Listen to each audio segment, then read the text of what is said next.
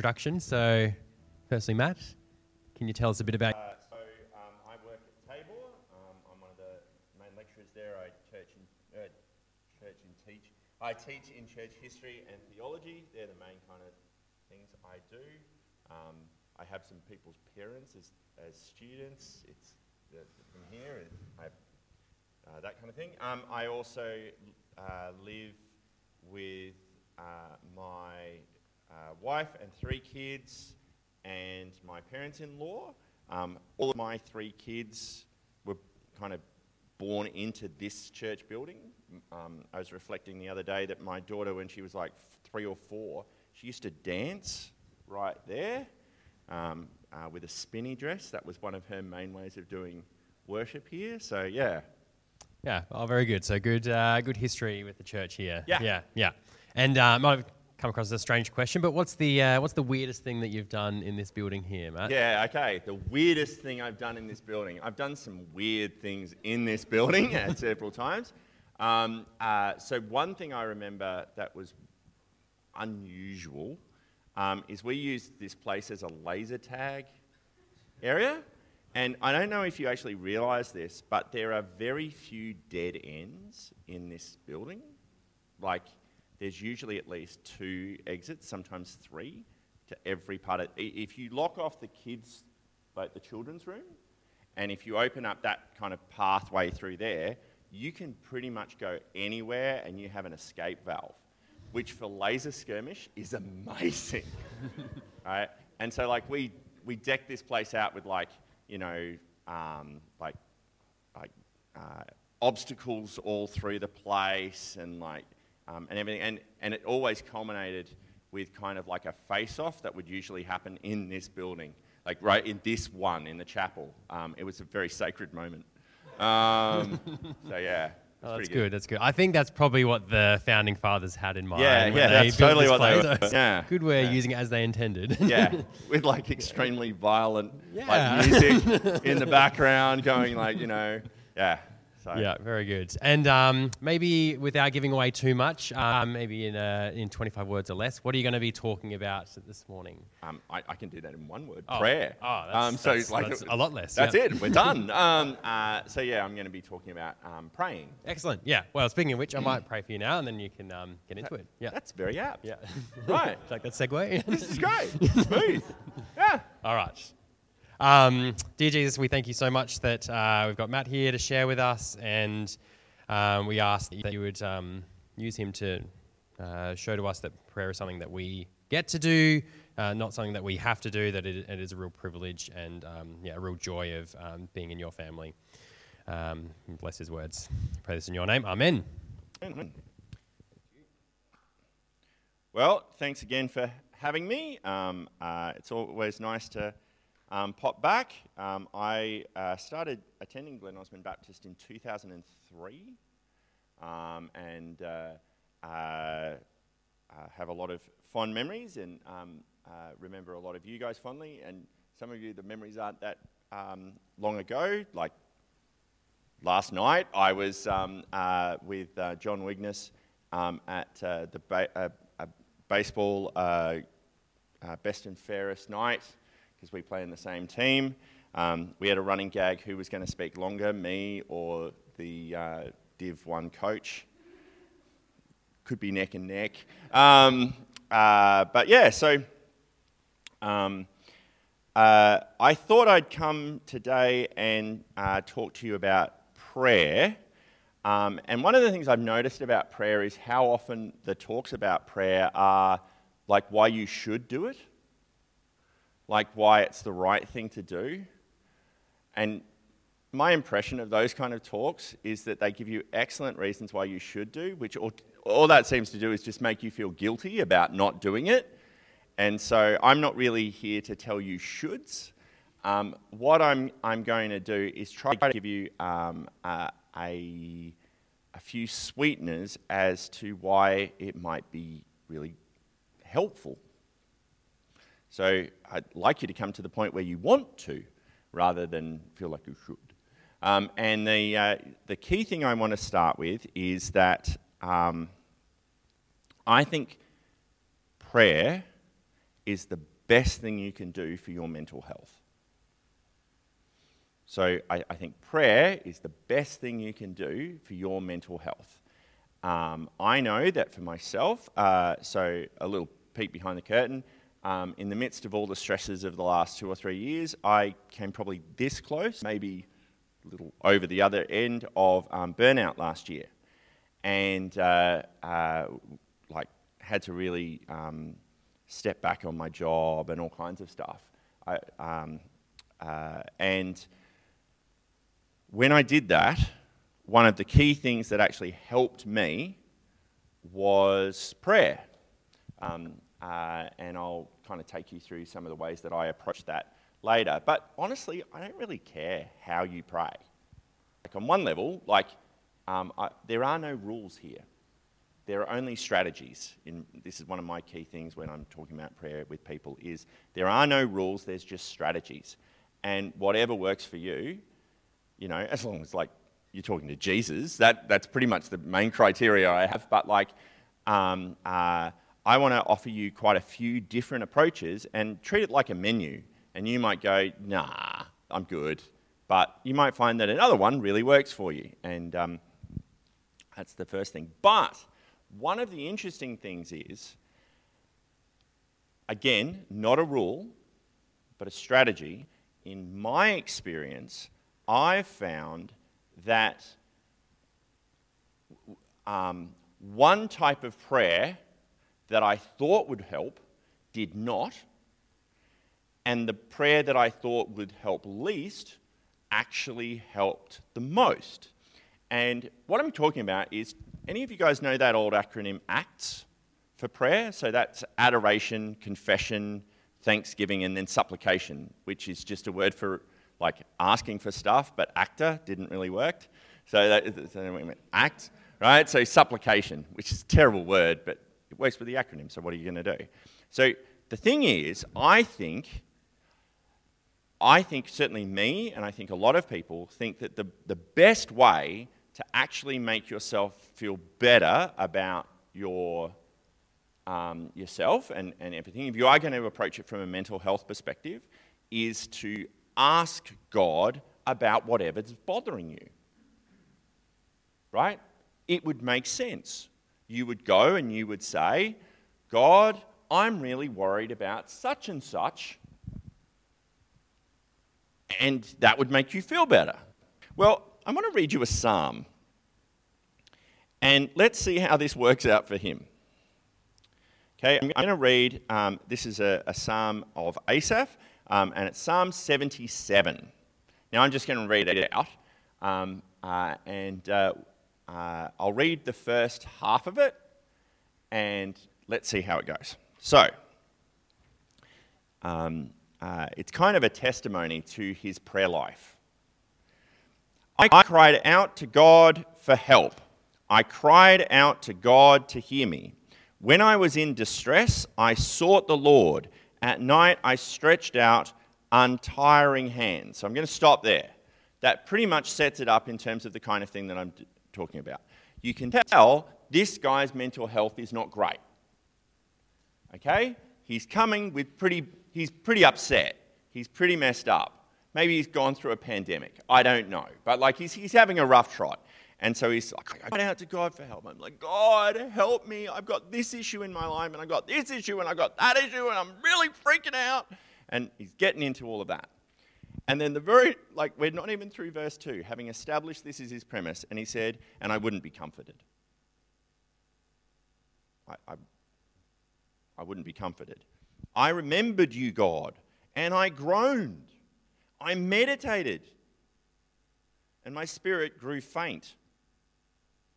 And then he gets cross at God, which is quite refreshing, because it's kind of like, well, clearly this is your fault, because I'm calling out, and it's not really working, so you kept my eyes from closing, and I was too troubled to speak.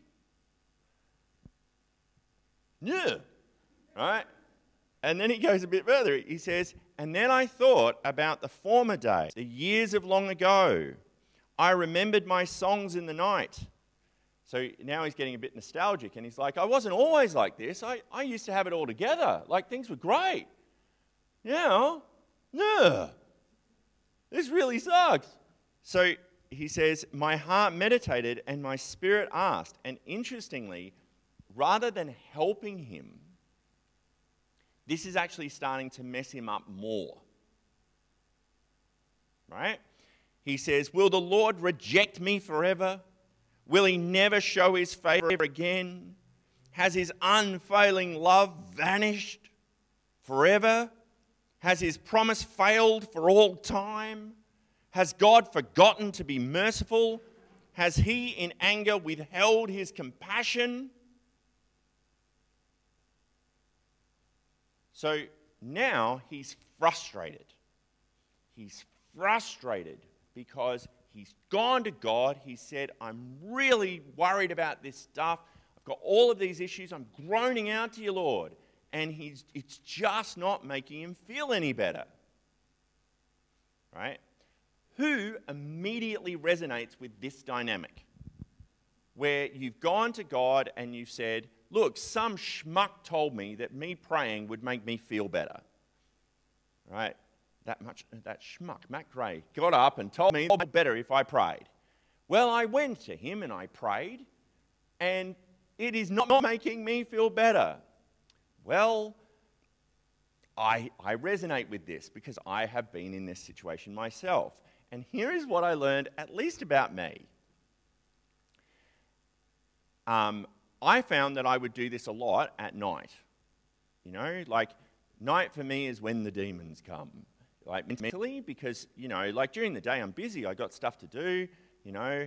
It's when the night has actually got quiet and I'm in my bed and there's nothing else to do and nothing else to think about, that's when I get really thinky, right? And I worry. And I worry about this, and I worry about that, and I worry about that, and then I worry about that too, and then I worry about that. And then I go, okay, I know what I need to do. I need to pray about these things. And I'll take them to the Lord, and I'll just leave them with him, and that will be so good. So God, I'm worried about this, and I'm worried about that, and I'm worried about that, and gosh, why on earth did they do that? And what on earth? And I'm really worried about this. And you know what I've done? All I've done is change the worrying that I was doing already into the second person, right? So instead of saying, I am worried about this to myself, I'm now saying, you, just so you know I'm worried about this, but it's the same conversation. It is exactly the same conversation. Nothing has changed. And I think God kind of sits there and goes, anytime you want me to have a conversation, like anytime you want me to have a word in, I'm here, just so you know, right? But you seem to be going on a merry little run here. Let's just leave it at that. You keep on going your way. And then I get angry at him because he won't talk. And that's mainly because I won't shut up. Because I'm too busy getting angry and worried about all of the stuff that I was worried about already. It's not a great strategy, I got to tell you. It wasn't really working for me. And then I want you to hear how the psalm changes.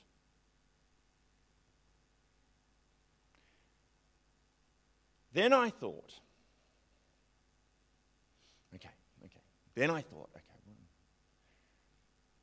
to this I will appeal. The years when the Most High stretched out his right hand. And you might think he's thinking, the years that God helped me, and maybe that'll help. I could understand that, where what you would do is you would say, hey, look, God was with me when this happened and this happened. He helped me out when I was going through previous troubles and stuff like that. And maybe that would be a good strategy, but that's not actually where he's going. He says, I will remember the deeds of the Lord. Yes, I will remember your miracles of long ago. I will consider all your works and meditate on all your mighty deeds. So not just about me, all of them, everything. I'm going to start thinking about all of the great things that God has done. Right? Now, within a Jewish culture, an Old Testament culture, of course, that's not just about him. That's about things like God, parting the Red Sea and rescuing the Israelites and bringing them to the Promised Land and like getting the temple built, and like it's part of that kind of stuff, right? So he's remembering that God has done great things in the past, not for him personally so much as for the nation. And what else has God done? Well, he created the world. That was pretty impressive. He's doing, what else has he done? He makes crops grow. He does this, he does that. He makes the sun rise up. He does all of that. So then he goes, now he switches and he goes, your ways, God, are holy. What God is as great as our God? You are the God who performs miracles. You display your power among the peoples. With your mighty arm, you redeemed your people, the descendants of Jacob and Joseph. The waters saw you, God. The waters saw you and they writhed. The very depths were convulsed. The clouds poured down water. The heavens resounded with thunder, and your arrows flashed back and forth. Your thunder was heard in the whirlwind. Your lightning lit up the world. The earth trembled. Your path led through the sea, your way through the mighty waters. Your footprints were not seen, and you led your people like a flock by the hand of Moses and Aaron. And that's how it ends. Now, what I want you to notice is he's come to God and he's got to God and he's got, listen, dude, I got these problems. Man, have I got these problems. And I'm really worried and I'm freaking out. And I'm worried about this and this and this. And I'm worried about that. And I'm worried about this. And I'm worried about that. And I'm worried about that. And none of it has actually worked to the point where he got ticked off at God. And then we switch into this next half. And do you notice what he said nothing about at all in the second half of that psalm? Himself. Nothing. Not a thing. It's really interesting. And it's pretty evident that by the end, he feels better. He actually seems to be feeling okay. And yet, what the hell's happened to any of his problems? Well, ostensibly nothing. The problems are still there. All of the things that he was worried about are still. It's not like he's saying, I went to God and I talked it through with him, and then God gave me this great insight about how I could fix that problem. If I just went and talked to her about this, if I just put this document in, then that would get that solved. If I just moved the curtain to the left, then he helped me figure out the right answer. Or, you know what, I was worried, and then I just realized that I'd be able to kind of wait a bit longer and it'd sort itself out. Or, like, none of that.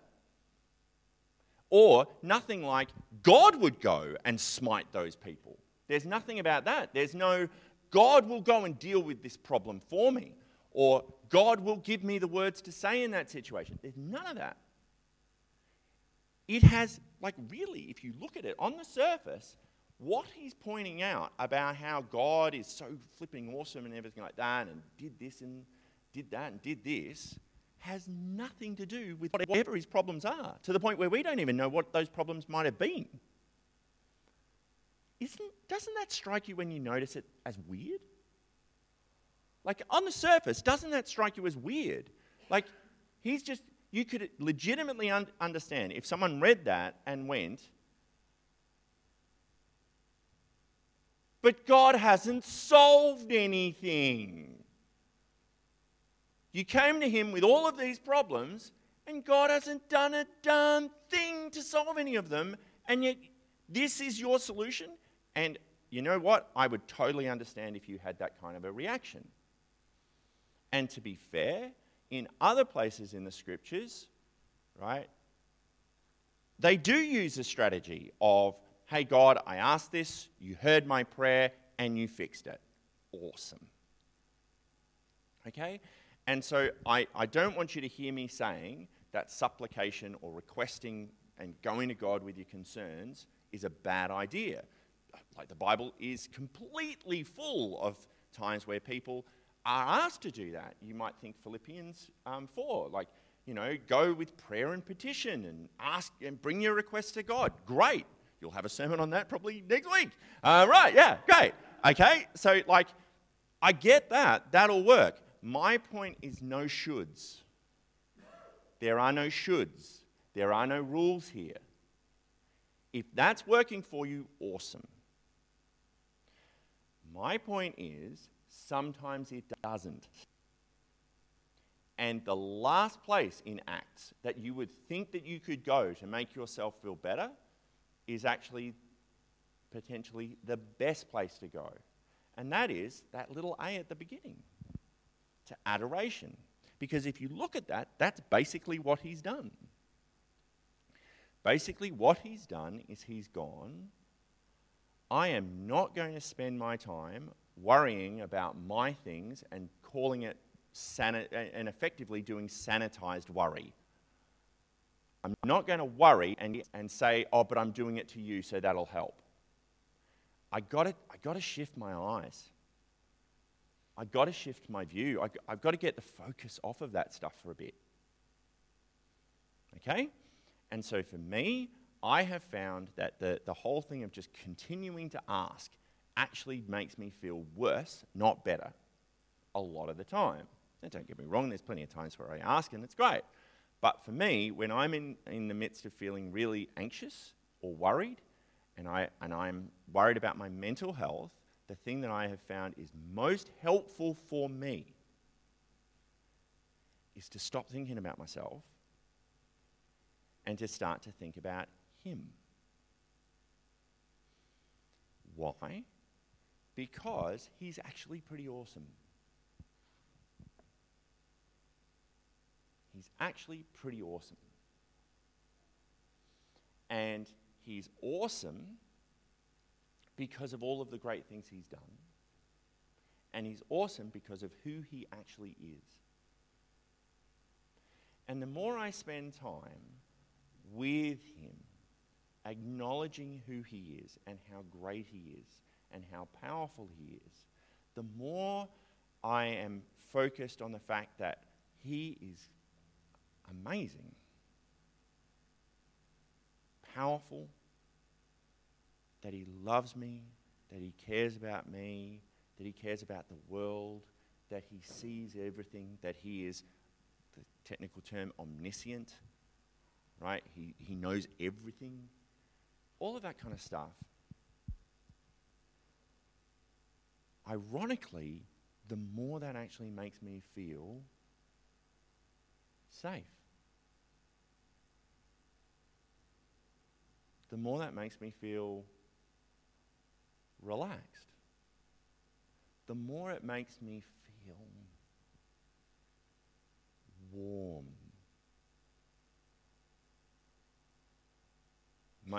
My kids have Oodies. Right? Do you know Oodies? Oh, good Oodie. It's basically walking around in a blanket. It's fantastic. And I think of my sons sitting down and watching Saturday morning TV on a cold day in their Oodies and just being wrapped up in that without a care in the world. And that's one kind of description of what this kind of prayer does for me, is it just makes me feel woodied. It makes me feel safe and warm because I know that there's a big God out there and he's got this, to the point where I actually even forget what this is for 5 minutes. That's a nice place to end up. Now again, there are no rules here. So Jesus doesn't care about what form you take to how you pray. He doesn't care how you actually get to this point. And so he gives you lots of options. And one of the great things is we live in an era where the church has had so many different ways that they pray. And so many different ways that it's actually worked for people. So I'm going to quickly take you through some of the interesting ways that works. So for example, communal prayer works. Catching up with friends and praying together, be it in a small group, be it in a large auditorium, works. It's great. Except sometimes it doesn't. Sometimes it's just not your thing. And you actually find it really distracting, or maybe you spend so much of your time worrying about how people hear you when you speak that you actually are forgetting who you're praying to. Are you praying to him, or are you praying to them because you want them to be really impressed with how you're praying? But like that's not the point, and then you just distract. Maybe that's not working for you right now. Stuff it. Do private prayer. Private prayer is great. Right? Going and talking to God by yourself is great. Except when it doesn't. Right? Sometimes it doesn't. Sometimes meeting with other people is really awkward. So one of the things at Glen Osmond, at Tabor, is we have a prayer meeting every morning for staff. And one of the hilarious things about that is that communal prayer is done in different ways in different denominations and different churches.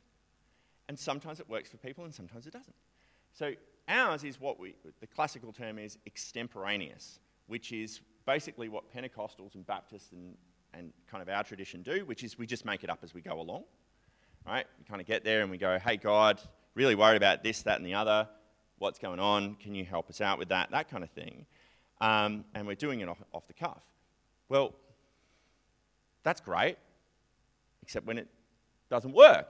And so we've got some people on staff who are Catholics, and they come and they find that very awkward because as part of their tradition, you don't do extemporaneous prayer. You don't do prayer off the cuff. You that you follow and you do, and that works. So it's really awkward for them because they're sitting there and going, I don't know how to actually pray in this situation. I don't know what to say, and you guys say all these nice things, but you're flipping theologians, and I don't know. I'm just from the admin. I don't know what I'm doing. And then slowly but surely, what happens is they switch, and they get to a point where they say one morning, "Dear God, I just pray for Phil that you help him with this sore toe I'm in," and that's big moment. That's a brave moment for them. So sometimes it works, and then it doesn't. Now, we'll sit there and we'll go, oh, well, that's because they're used to doing liturgical prayer, which means that they've got someone else saying all of the stuff. And that means that they're not actually really praying at all. They're kind of faking it and that kind of thing. Well, that's true. That can happen. Sometimes it doesn't work, but sometimes it does. So for me, I like to say that kind of prayer, where you have a fixed prayer, where someone is doing the prayer for you, right, is actually great when you can't sort out your stuff. When you can't sort out your brain, it's great. One of the longest standing traditions in the history of the church is a tradition of what's called the Benedictines, the Benedictine monks. They would pray the Psalms. They would pray the Psalms together, all 150 of them, every week. 52 times a year they would pray the Psalms.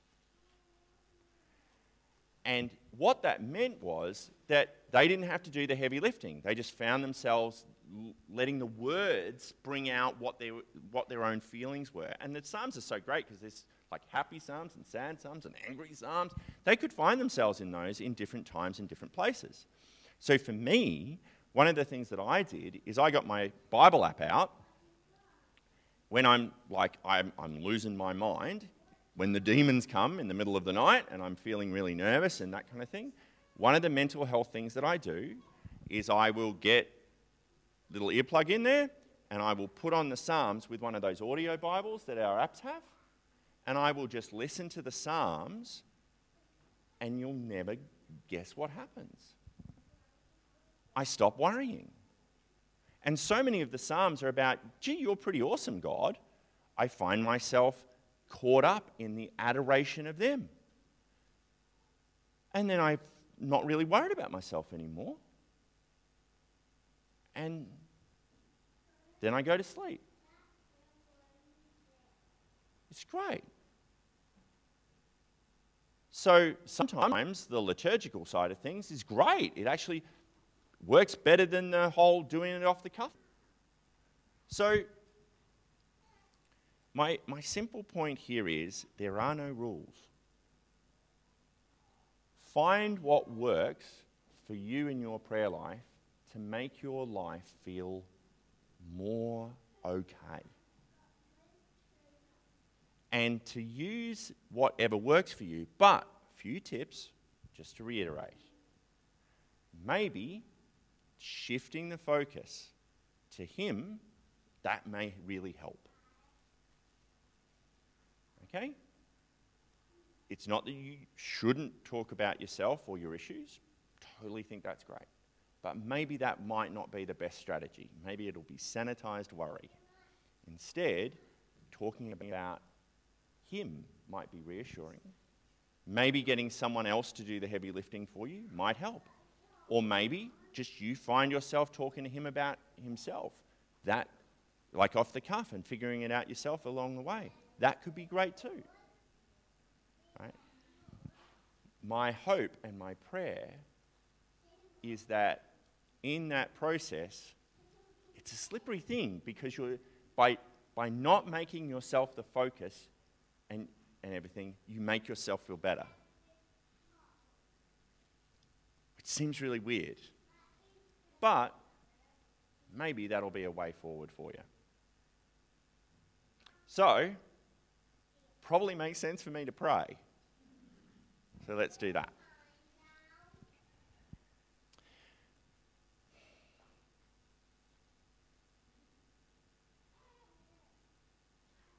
God, I get this image. I get the image that what we could do is we could take all of the things that we have, that are worries and that are burdens for us. And I want everyone to just imagine, Lord, that we've got a basket in front of us and we can just chuck those things all in the basket. And maybe you could be thinking about that. Like, what's some of the things that you're worried about at the moment? And God, I want to put that in front of us. But God, now I want to focus on the fact that you are light. That you are glorious and powerful. That you are pure and great. And I want us to drink deeply from the looking at your light and how wonderful and gracious and powerful and glorious you are, and to see more of your glory, and to see that you are more powerful than we could possibly ask or imagine, that you are greater than everything, that your light shines over everything that we do, to the point where that basket is completely enveloped with your light. That you're more powerful than everything that we could be worried about. To the point where all of those things pale in the face of the light that is you. You glorious, wonderful, spectacular, flipping awesome God.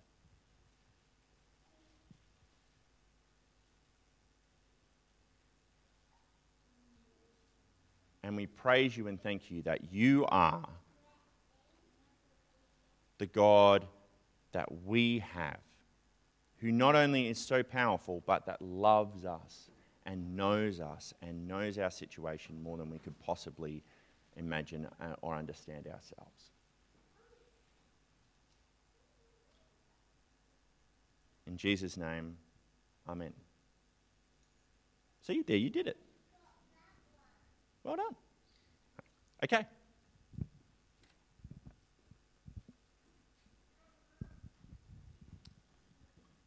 Thank you, Matt. Yeah, it's a real relief to hear that. The less we focus on ourselves, the more we focus on God and praise Him. That can really help with a lot of worry. So makes you feel lighter hearing that. Thank you. We'll invite the kids up if they've got